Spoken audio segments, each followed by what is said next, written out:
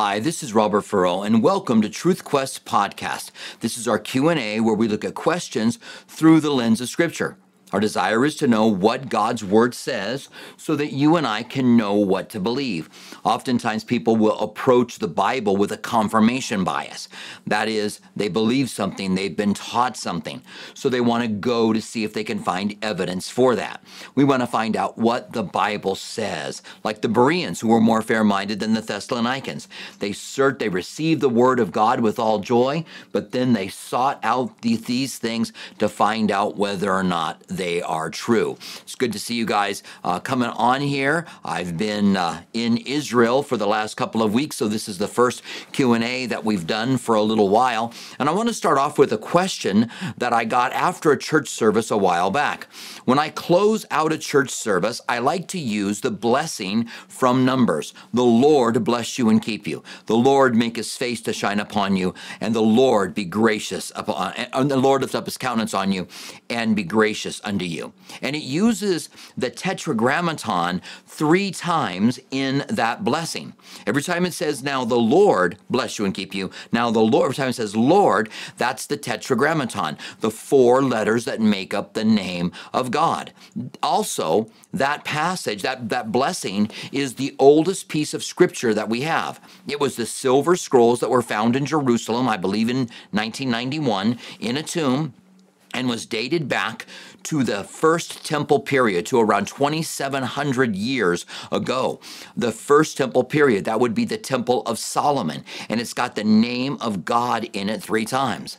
A lot of times people will say that the name of God was something that was added later on, but we actually have a cursed tablet from Mount Eber that dates back to the days of Joshua that has the YHWH in it. And so I explained before I gave the blessing that this is, the Tetragrammaton is in here 3 times, the divine name of God. And when I did that, someone approached me after the service and said, what is the Tetragrammaton? Well, the Tetragrammaton comes from, it's tetra, meaning 4, gram, meaning letters. So the Tetragrammaton is the 4 letters. It's like the 4 letters. The 4 letters that are greater than any other 4 letters on the face of the earth. That's what the Tetragrammaton means to me. So when someone says, well, the Tetragrammaton is used over 1,000 times in the scriptures, and it is, and I want to show you that here in a moment, then you understand what is being said. Here I want to pull up this passage out of the book of, let's see what book, out of the book of Exodus. Let me make sure I get to it. This is Exodus chapter 3. This is the burning bush passage, and it's where Moses says, who shall I say sent me? And God gives him the divine name, the name of God. And so let me find the exact verse here. Here I am, draw near, and he says, have sent me when they have brought forth these people of Egypt. And Moses, I should have found this exactly and had it all queued up here before I started the Q&A here. But let me get to it. Just take me a couple of minutes to get to the proper place here, where it says, I am certainly. All right, here we go. All right, so let me go ahead and put this up on the screen for you, and haven't used this in a little while, so let's see if it works. Good, it's working. All right, so this is the King James Bible, and it is my interlinear Bible. It's the one where I go to Greek and Hebrew on it. This way I'm going to be able to go to Greek passages, the Hebrew passages, to show you where the name of God is here in this. I'm going to start in verse 13. It says, and Moses said unto God, behold, when I come to the children of Israel, and shall say to them, the God of your fathers has sent me unto you. And they say, what is his name? What shall I say to them? Then Moses said, I am that I am. Now look at what this word is here. The word I am that I am is Ha-weh, okay? Ha-weh. And Ha-weh is a primitive root, and it means to exist, to become, to come to pass. So God says, my name is Ha-weh. I am the ever-existent one. I'm the one that's always been around. I am. It's most often translated I am. Jesus said when he was arrested in the garden, I am, and they fell down on the ground. I believe making a statement that he is God in the flesh. So this is what he says that his name is. He says his name is YHWH, and it means to exist, that he always will exist. The one who was, who is, and who is to come. That is who this is. But when we go back a little bit further now in the text, it says, that's tell them I am that I am. And he said, thus you shall say to them, I am has sent me unto you. So now we come over to the I am here, and I pressed the wrong one. Hold on. We come over to the I am. I'm not getting it. Thus you shall say to them, let me get this here. The children of Israel, I am that I am has sent you. All right. So this was going to work out in my mind much better than what it's working out now. So he goes on to say, tell them I am has sent you. And the God said unto Moses, thou shalt say unto the children of Israel, the Lord, the God of your fathers. Now here's where the word Lord, and notice it's all in caps there, right? It's got a large L and then O-R-D in caps. And when you press on Lord, then you get Jehovah. Now, Jehovah is the old Germanic way of saying Yahweh. And no one uses, I shouldn't say no one uses that today. People still use that today, but we know that that's not the pronunciation of the name. In fact, they would add the vowels of Adonai or Adon, Lord, into the Tetragrammaton to come up with Jehovah. Most Hebrew scholars today, and I've talked to some, believe that it was pronounced close to Yahweh. That is the way that it would have pronounced. But you can see here that there are the 4 letters. It's up at the top right-hand corner of the screen. You've got the Tetragrammaton there. It looks to us like an L and then an I and then an L. N, L, N, and then an apostrophe. Well, those are actually 4 words. You've got, and remember, they go left to right. And so you have Yod, Hey, so that what looks like an N is pronounced Hey, Wah-Hey, Yod, Hey, Wah-Hey, or some say Yod, Hey, Vah-Hey, and those are the 4 vowels, YHWH. And we don't know what the consonants were. One reason we don't know is because there were no consonants in ancient Hebrew. They knew something would be what it would be said by the context. And something could be spelled the same way and have different contexts and mean different things. And we have words like that today that are spelled the same way, but we learn what they are from context. That was ancient Hebrew. They came up with a system of vowels. Now, on top of that, when they would write this name of God, the scribes, it was so holy that they would either put the vowels in there of Adonai, or they would write Adonai or Adon, meaning Lord, or they would, when they wanted to say the name of God, they would say Hashem, the name. They wouldn't say it. And so the actual name of God has been forgotten. Even though there are a lot of Hebrew scholars that are confident that it's Yahweh or something very close to Yahweh, we don't know exactly what the name of God is. And I don't think that that is such a bad thing. I think it's okay that we should have reverence for it as well. But understanding that the Tetragrammaton is God saying, I am the existent one, the one who has always existed. This means God is outside of time. Let me show you how often this word is used in the scriptures. So if you go on here in my app, it goes on to give you the different ways in which the word this Tetragrammaton has been used. You can see there it's according to all that the Lord, or according as the Lord, according to all the Lord, after that the Lord. So these are all ways that they translated it. And you can see that against the Lord was 61 times, and there's some other ways. And then there's 10 times all that the Lord probably did is 10 times. And then there's a 3 times also the Lord. And as you keep on going down here, you see a bunch of different little references putting in English words to help it make sense to us that are different than Hebrew, and we get to 400 occurrences and the Lord, and then 107 occurrences and the Lord with small caps there, and then 3 occurrences, and I mean we can just continue to go on, 82 times as the Lord.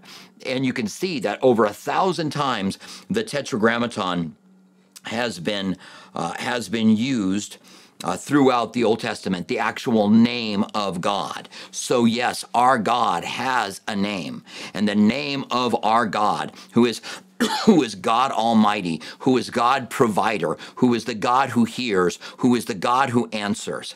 Our God is the ever-existent one. He is YHWH, and how exactly you pronounce that, we don't know. But when we say the Tetragrammaton, literally we mean the 4 letters, the 4 letters, the most important 4 letters in all of the universe, the Tetragrammaton, which is exactly what that means. And what is funny is how often I'll say, as I'm teaching through the scriptures, the Tetragrammaton, as if everybody knows that it means the 4 letters. All right, so that's what it means, and it speaks of that name of God, and it's awesome for us to be able to look at it and know it. And you can identify it in your Bible when the word Yahweh is used, when the YHWH is used, because it's going to be Lord in all caps in most versions of the Bible. There are some that are an exception, and you would be able to figure these out. All right. So if you're new here, really glad to have you here. If you have a question, you can put a question mark, or you can write a question before your comment, and then write out your comment. Reread it a couple of times, make sure that it makes sense and that it says what you want it to say, and then go ahead and submit it, and we'll get to it as we make our way through this next hour together in our Q&A. By the way, it's good to be back. I was in Israel for almost 2 weeks, and it was good to be there. A lot happened while we were there. There were protests that were in the street.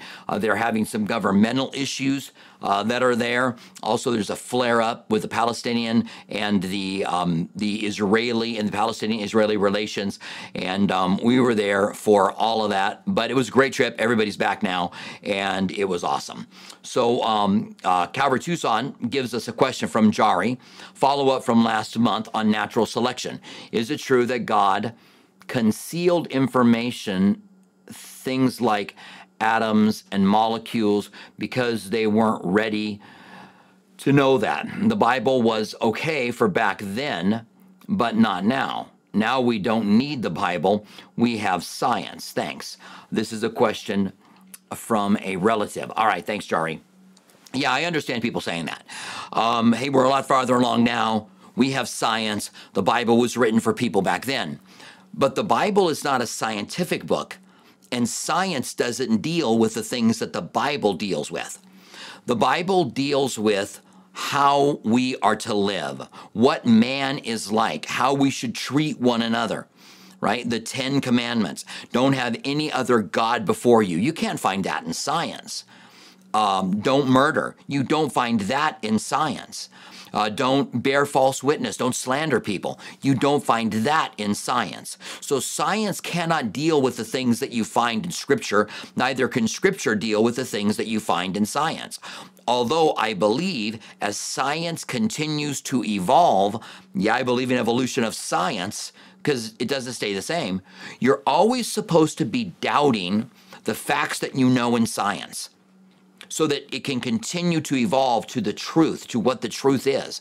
And since the Word of God is the truth, science will come to show that the Word of God is true, and that there's not anything there that in the way it's written that is contradictory to science when it ventures into the realm of science. It uses, you don't ever expect a rap song to be scientifically correct.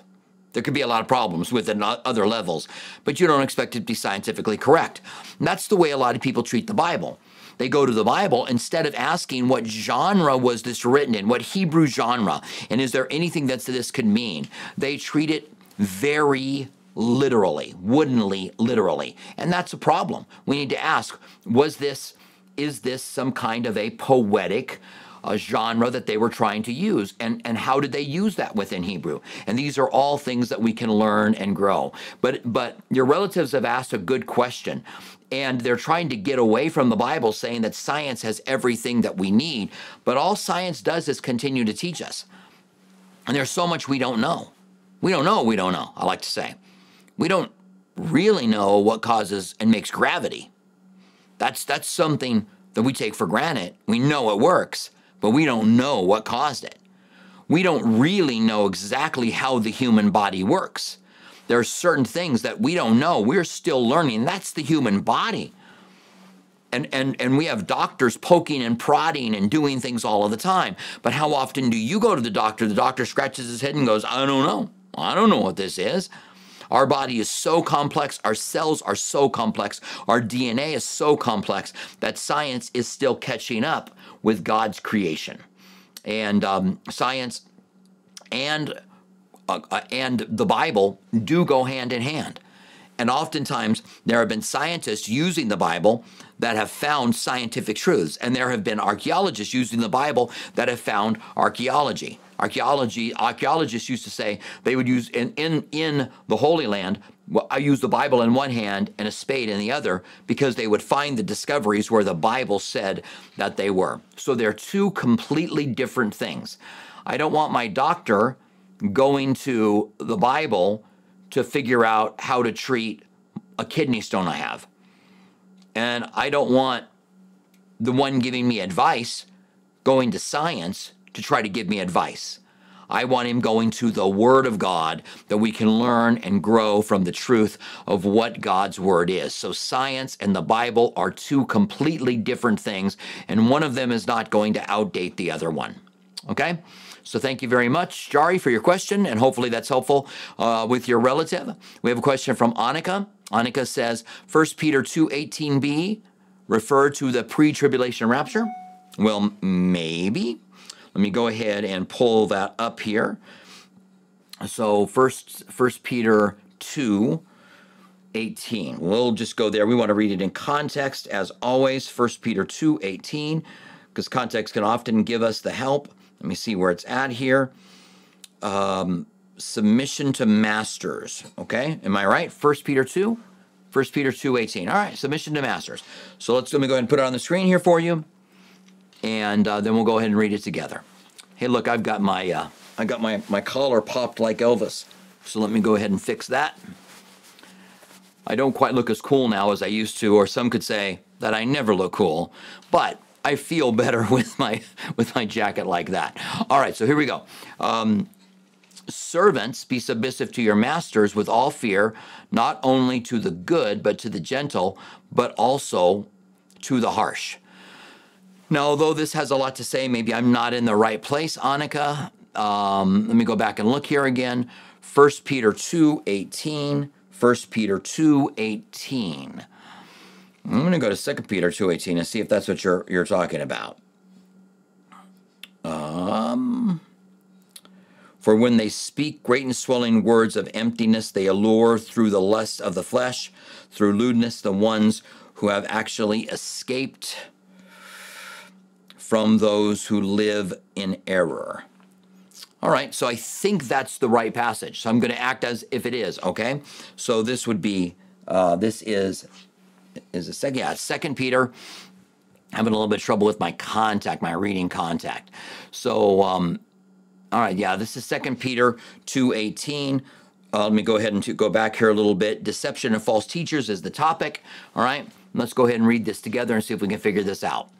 Talking about, let me just go back a verse or two. I'm going to go to verse 16, just because I like to get a lot of context. It says, but he was rebuked for his iniquity, a dumb donkey speaking with a man's voice, restraining madness of a prophet. So that's Balaam.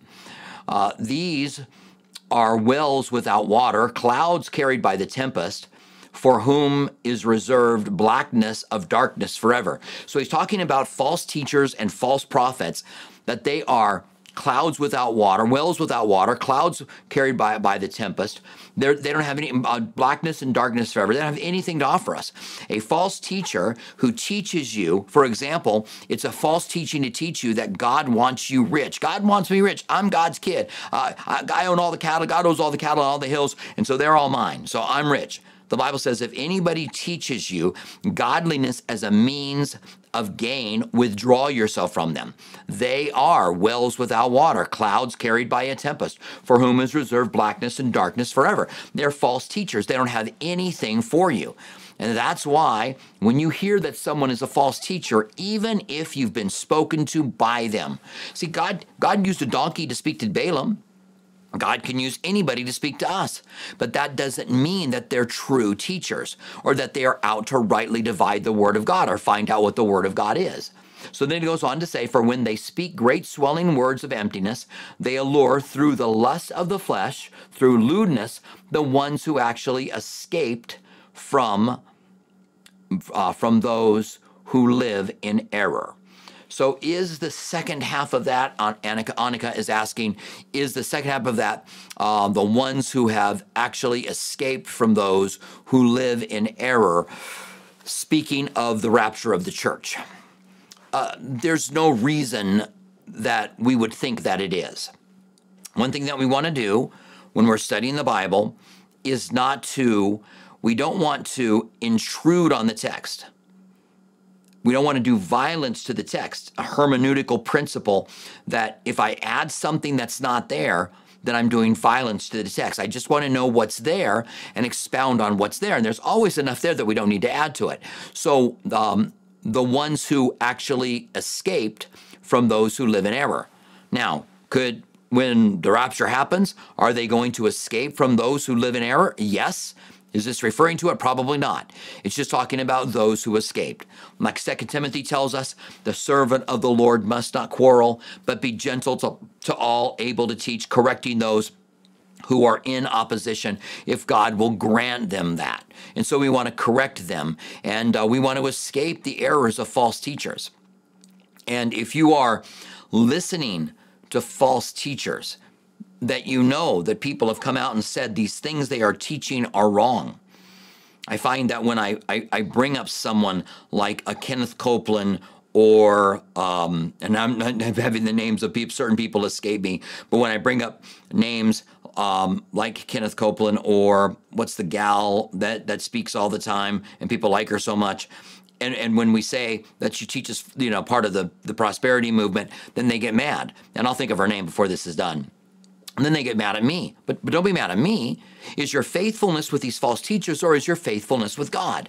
Is your loyalty to God? And I think that is such an important thing for us.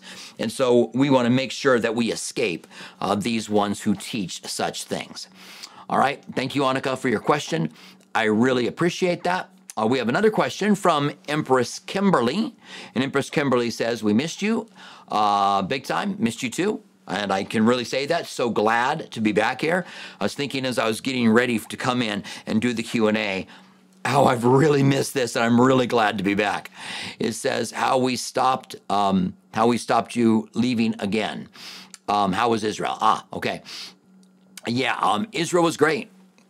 It's fast-paced, and there are certain ways in which we do it when we go that I don't necessarily like. I would like to start at the beginning of the ministry of Jesus, really see the area of the Galilee, then go down to the Dead Sea and look at En-Gedi, which David hid from Saul, look at Masada, which has to do with 70 AD and not anything biblical, and see the Dead Sea for a day or two as a little break, then make your way back up to Jerusalem, and then go all the way to the crucifixion, the way of the cross, what we would call the Via Dolorosa, the way of the cross, and then to Calvary, where Jesus gave his life for us, and then go to Caesarea Maritime, which is Caesarea by the Sea, which we start at most of the time, but we could go there at the very end of it, because that's where Paul is sent off to Rome. He's kept in prison. He talks to King Agrippa. He talks to Felix. He talks to Festus. So Israel was really good. I love the people that we went with. It's always good to get, spend a couple of weeks with people. Be on a bus with them, interact with them, solve some problems and difficulties together. That's always really good to do. You get to know people in a real powerful way. It helps me to understand the importance of koinonia, of fellowship, something, by the way, that I believe that we have here. And one of the things I would love to do, Kimberly, as you're talking about Israel, is I would love, and I don't know how many of you guys are in Tucson or would be close enough that you can get to Tucson, but I would love for us to have a live Q&A some Saturday where you guys can come down to the church. We sit down and have some kind of a meal, or we do the Q&A, and then we have a church service, or just do something, and maybe some kind of a meal together where we can look one another in the eye and get to know one another a little bit better, because we're building fellowship here, and I really want to do something like that. So remind me of that, and we'll get something like that together. Thank you for your question, Kimberly. So we have a question from Psych Man. Yo, from, where are you at? Morocco? Is that where you're at, Paul? You are everywhere. I asked before, what was so great about David, given the severity of his sin, that he would be honored as a man after God's own heart? Would you agree it was his profound love for God? What was it about David? What was it about David? Yeah, he was a man after God's own heart. David was a man like all of us, and someone defined the Bible like this. The Bible promises the Messiah, who will be perfect, who will restore all things. And then there's all kinds of people who come along the way who look like they could be the Messiah. You have Abraham. He makes mistakes. We can't be the Messiah. Then you have Moses, but he makes mistakes. He can't be the Messiah. You have Samuel, but he makes mistakes, and he can't be the Messiah. And you have David, and he makes mistakes, and he can't be the Messiah. And so, just checking to see if my my phone stuff here, my computer has gone up on with you guys here. But anyway, so, and it continues on.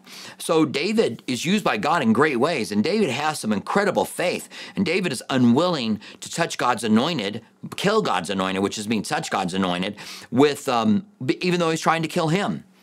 But David blows it, and he blows it in the area of lust.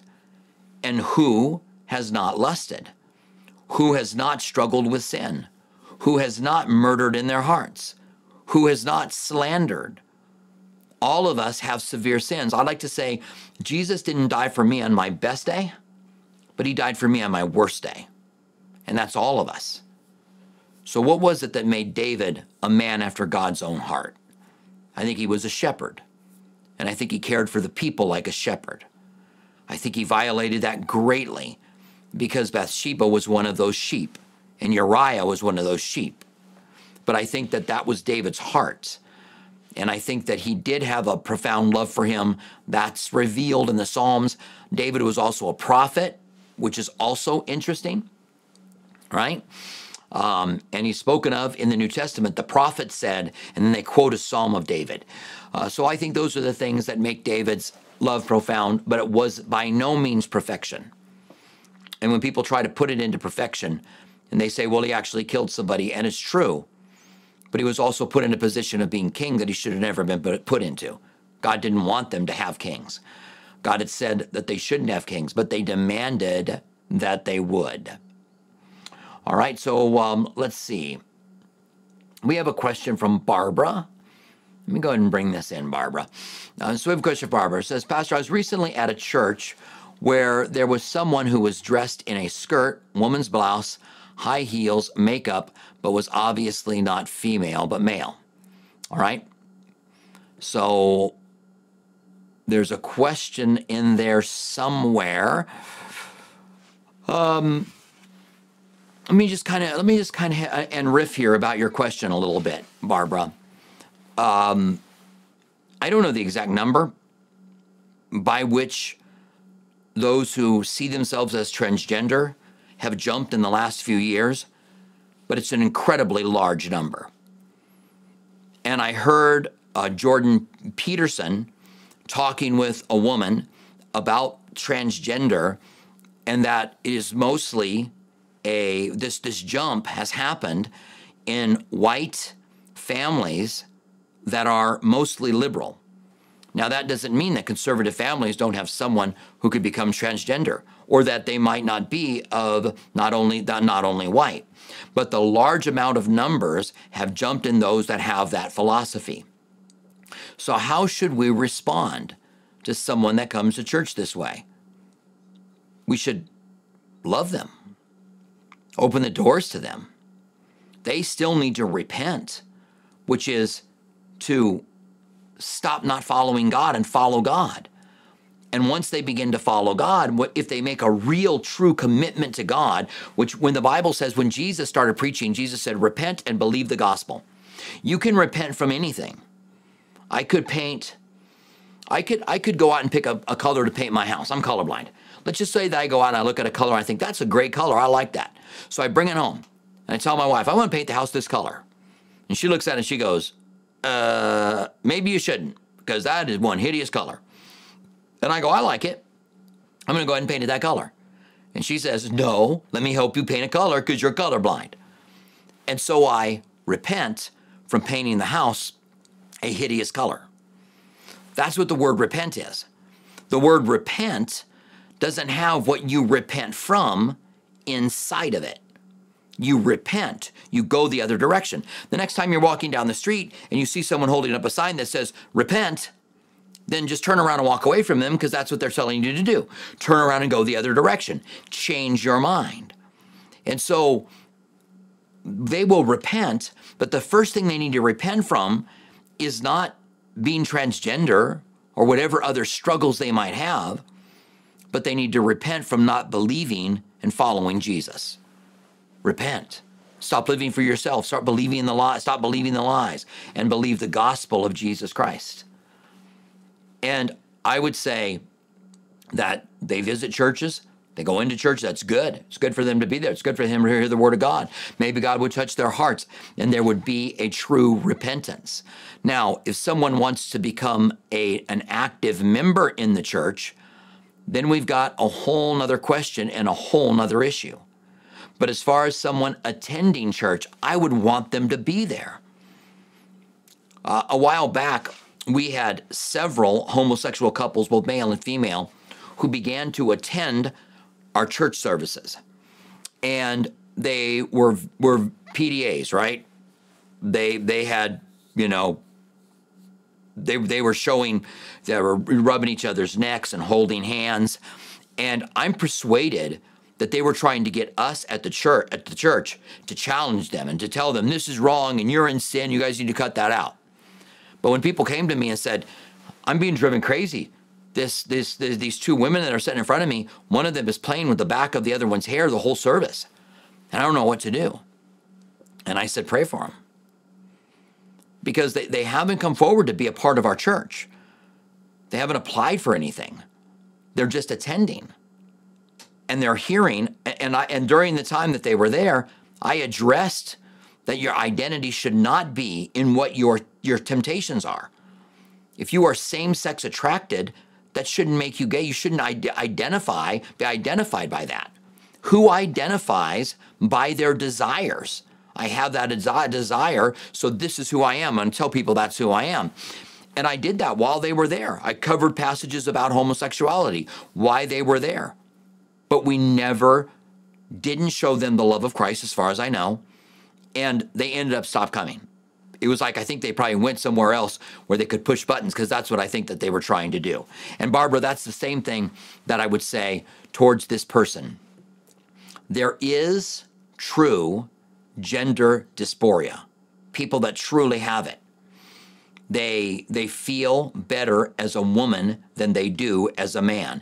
Doesn't make it right. I'm talking about from the psychological or from psychiatrists who will say this is something that's been true and real. It's a very low percentage that has skyrocketed as it has become something that is a way of making a political statement, which becomes problematic in itself.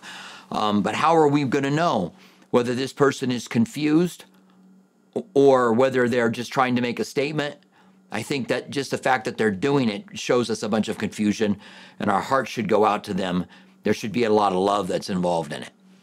And I'm not saying it's easy, but that's kind of my thoughts on your statement there, Barbara. All right. So thank you for sharing that. So we have a question from Jari, part 2. Jari says, question, follow-up part 2. Could it be the same people in the Bible believe the earth was flat and we couldn't go into outer space? We weren't ready for that information. So let me just try to go through this. The Bible taught that the earth was a globe. Does that mean there wasn't anybody who thought that the earth was flat? No, not necessarily. All right. The Bible, let's see here, Jari. Yeah, I don't know if they ever thought we could go out into space. I don't know. I don't know at what point somebody thought, you know what, I think we could visit the moon. I don't know. But yeah, I can say that we weren't ready for it. The Bible does say knowledge is going to increase in the book of Daniel. It says that men will go to and fro on the earth and knowledge will increase. And we're seeing knowledge increase at just this incredible rate today. Now that computers are involved, knowledge is increasing even more. So let me read this here. My question that God's concerned with the matter.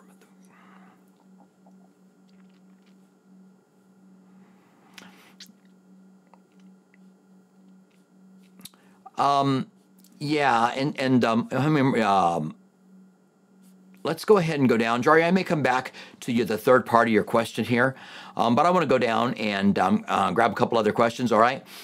So Barbara, we have a question from Barbara. Barbara says, I was at church where a person was wearing, here you go, a skirt and high heels, blouse, makeup, and obviously was not a female, was told their doors were open to everyone. How would Calvary handle that? Yeah, so I think I went ahead and explained how we would handle that. We would reach out and love them. We want them there. We want them to hear the gospel. We want them to repent, which means to stop living for themselves and whatever it is they're living for and begin to live for Christ. Then the fruits of repentance would be taking care of these kind of things. So I'm hoping everyone at Calvary would be incredibly loving towards that individual, that they would be so overwhelmed by the love that we have for them. Because how many people in the world are confused? So you see a gal shows up at church and she's not dressed modestly. And are we now not going to have her there to hear the gospel and to be touched? Because we're like, well, the Bible says to be modest and you're not being modest. And I could go on thinking about, different ways in which we might not show the love of Christ, but we're here as to present the gospel of Jesus Christ, to see people saved, to see the church brought to maturity. So that's how we would handle it. We would not close the doors to them. I hope the people at the church would show love to them. And obviously there could be other things that would make us move in other directions. But just being there at church, we would be fine with them being there. Now, if they wanted to go and if they came and they applied to be an usher, to greet people at the door, then we would sit down and begin to talk to them more about what's going on in their life. We would look for that opportunity anyway to be able to really love them, show Christ to them, talk to them about the confusion that they have, because they're obviously confused people. All right, so thank you very much. So we have a question from Lay Neal. Right, I'm sorry if I butchered your name there. Question, what was the actual date Jesus was born and recorded in the Bible? So we don't have the actual date that Jesus was born for us recorded in the Bible. We have, well, kind of we do. We have in the book of Luke, and let me go ahead and go there. And it's Luke chapter 2, I think. Let me see if it is. And it came to pass in those days. Okay, yeah, so let me just put this up on the screen here. So it came to pass in those days that a decree went out from Caesar Augustus that all the world should be registered. This census took place first while Quirinius was governor of Syria, so all went to be registered, everyone to his own city.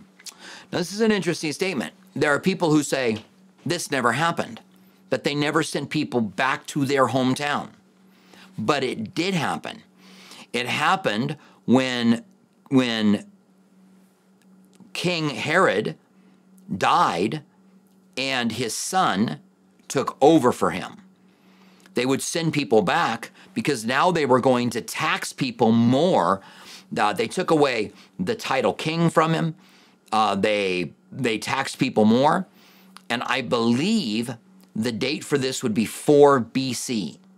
That's what I believe the day would be. I haven't looked at it in a long time, so don't hold me to that, all right? I would have to go back and I would have to do some research. I'm just working off of my memory here. Now, Josephus uses a different date for Quirinius being governor of Syria. And so some have said that the Bible's obviously wrong because Josephus was right. However, Josephus was not always really accurate when it came to information outside of his lifetime. And he was born a long time before this. So he's relying on other people and he's very accurate when it comes to the things in his lifetime. But when it comes to things before it, it's not that accurate. Luke is a very good historian. And when you put Luke next to Josephus, I think Luke wins. And that's what you've really got. When people say, well, this never happened, Quirinius wasn't governor. Could have been a second time he was governor. Could have been that Josephus got it wrong and that Luke got it right. But this helps to give us around the time when Jesus would have been born. So hopefully that helps you with that. I can do a little bit more. I can go back and look at this, kind of refresh myself on this, and then use this question as a first question in a Q&A, just because it would really be good to have the details of this to be able to really bring it about, because I don't remember all the details. But that will send you at least in the right direction to be able to research the time that Jesus was born. But I think most are going to say 4 BC, that Herod had to be alive to be able to persecute the babies. So Jesus had to be born sometime before that to kill the babies, the massacre of the innocents. So we would have to take all of that into account when we look at the date that Jesus was born. All right, so that sends you in the right direction to be able to find that out. And I will research it, and I won't use it for the next one, but here in the next few weeks, I'll use it as a first question so that I can take time to just research it, get all the details right, and then come back with proper details. Okay, so we have a question from Rakaya. Rakaya says, welcome back, Pastor. Thank you. Good to be back. And let me do this here. Let me go there, all right? And then let me bring you in, Rakaya. Rakaya says, welcome back, Pastor. One probing question is, if a man appointed to die once, according to the Bible, why do people have accounts of dying and coming back, only to die later or in old age? Okay, according to the Bible, why do people have accounts of dying and coming back? Yeah, I was with a friend yesterday that had a heart attack and died and was dead for, I don't know how many minutes. His buddies that were with him did CPR and actually broke his ribs doing CPR. And the paramedics got there, continued on, and he's living incredibly. This is years ago. He's living just a high quality of health in his life. And he was dead. And I remember asking him, what'd you see when you died? And he said, nothing. I saw blackness, and that's all that I saw until I actually came to. Just my own little interest there. So God knows that people would die and be brought back. He knows that we would get to the point where we would die and then be able to revive people. God knew that Lazarus was going to die and then come back again. And so I think that's taking things in a way it wasn't meant when it says it's appointed once for man to die and then comes judgment. That if there's anybody that died twice, and we have several of them in the Bible, that they would be outside of that. The point that's being made there is you die and then you face judgment. So you've got to make things right with God on this side of life. It's not making the statement that there's never going to be anybody that's risen from the dead like Lazarus and then would die again. Because Lazarus obviously died twice, and there could be people who would go and say, well, Lazarus died twice, and see, the Bible says that it's appointed once for man to die, so the Bible can't be right in either way. They're not being fair in their reading, because the point that's being made there is that you die and then you face judgment. It's not making the point that you only die once, or that there's not anyone who is ever an exception to that. it becomes too, you become too critical in the wrong ways. It's a way that you would never handle a, well, let's just say it's a way you would never handle a textbook. You would never take a textbook that's saying one thing and make that statement, and then later on make a statement that looks like it would contradict it, but not read it in its context for what was being said. You wouldn't handle it that way. And people handle the Bible in a way that they would not handle any other writing. And so I don't see any contradiction in that at all. And I just think God has brought people back to life, and we live in a day when people die and can be brought back to life. Praise God. And God would know what their appointment for death is, because everybody has an appointment for death. And God would also know what the appointment for Lazarus was, or the little girl that Jesus rose from the dead. He knew what their appointment would be. And maybe they had two appointments. And if you die and you come back to life, maybe there's two appointments for you. But it doesn't violate. It was, it's appointed once for man to die, and then comes judgment. Because the point being made is that judgment is going to follow death. That's the part that's being made there. All right, Rakaya, thank you very much for your question. Let's see. That reminds me of breath. Let's see. I'm just reading a question here.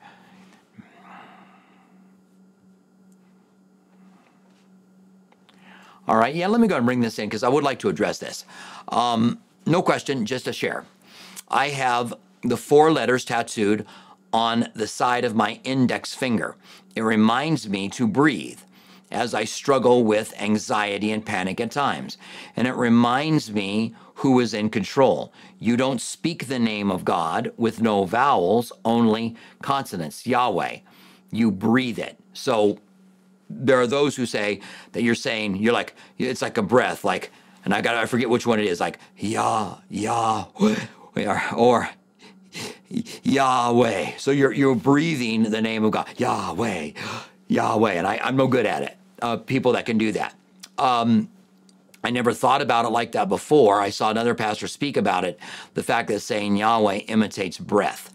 Now I heard Dr. Brown, I'm trying to think of his first name, who's a Hebrew expert, talking about whether or not saying these 4 letters in Hebrew.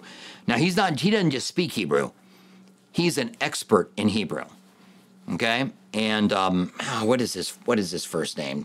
You find him a lot on he does some Q&As on YouTube. Well, you can look him up for Hebrew. He's a Hebrew expert, and as I said, an expert. And he says that you would not ever say these letters breathing.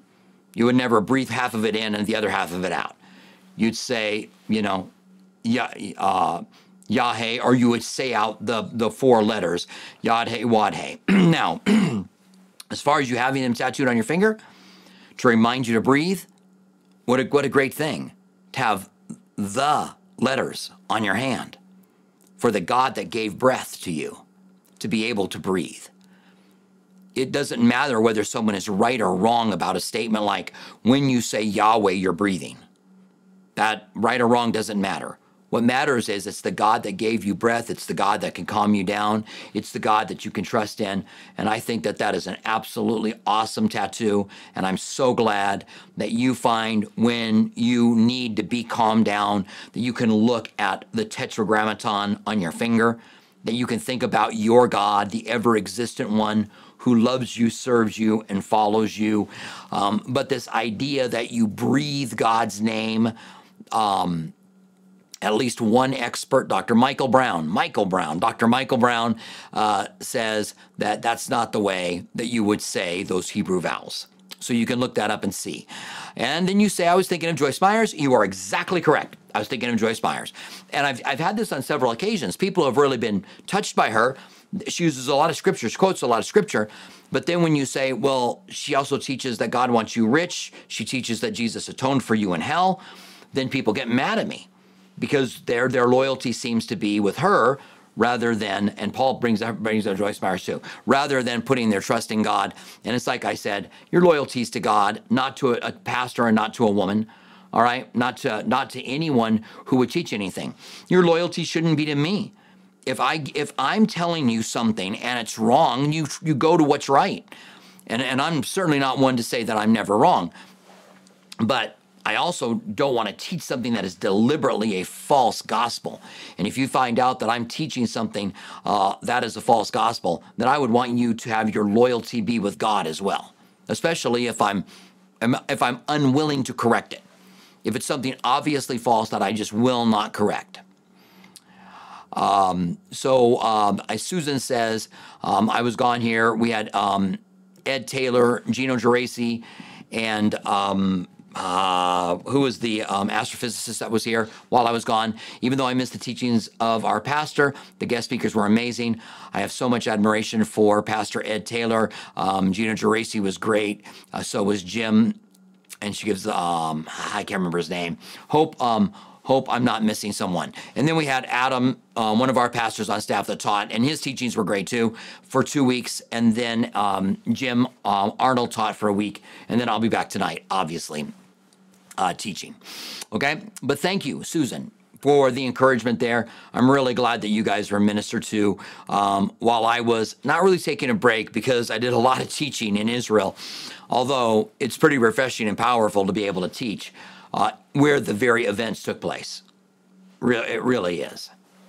So, all right. So let's go ahead and see what other questions that we have here. But I do appreciate that you guys were blessed by them. That was our hope as I took some time off. We were able to get to Jerusalem early too, by the way. Me and my wife got there, I think 3 days before the group got there. So we were able just to spend some time off and kind of recuperating before we got into the mindset of the trip. So, all right, just good to see your guys' interaction here. So let me bring in Vivian here. Vivian says, what kind of judgment do we face as Christians with sins forgiven?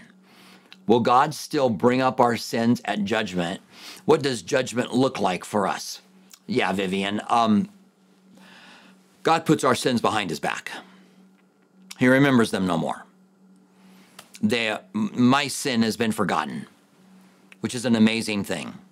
I will not face any judgment for any of my sins. The judgment I will face is for my motives. This is the Bema Seat judgment that Corinthians talks about, that all of what I do for Christ will be put to test by the fire. The wood, hay, and stubble will be burned away, and what remains is genuine. And I hope that what I'm doing for him now is genuine. I know that I'll have wood, hay, and stubble. I think every one of us will, especially the person out there who thinks you're not going to have any. You probably got a lot. The person who goes, not me. I don't have any wood, hay, and stubble. Everything that I do for God is genuine. You're going to be surprised. We're all going to be surprised because all of us have fallen short of the glory of God. And God knows that we're all but dust. And that's really, really important. So you're not going to face judgment. The Bible says we've been saved from the wrath that is to come, and we will not be judged. So our motives will be judged. So do what you do for Christ. Do what you do as honestly as you can. But know that there is now, therefore, no condemnation for those who are in Christ Jesus. And that is Romans 8:1. It's a great verse. It's a fantastic verse that really helps us.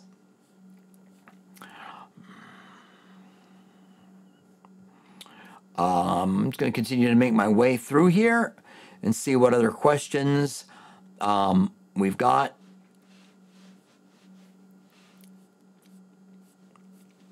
I do really I really do appreciate you guys and appreciate your questions.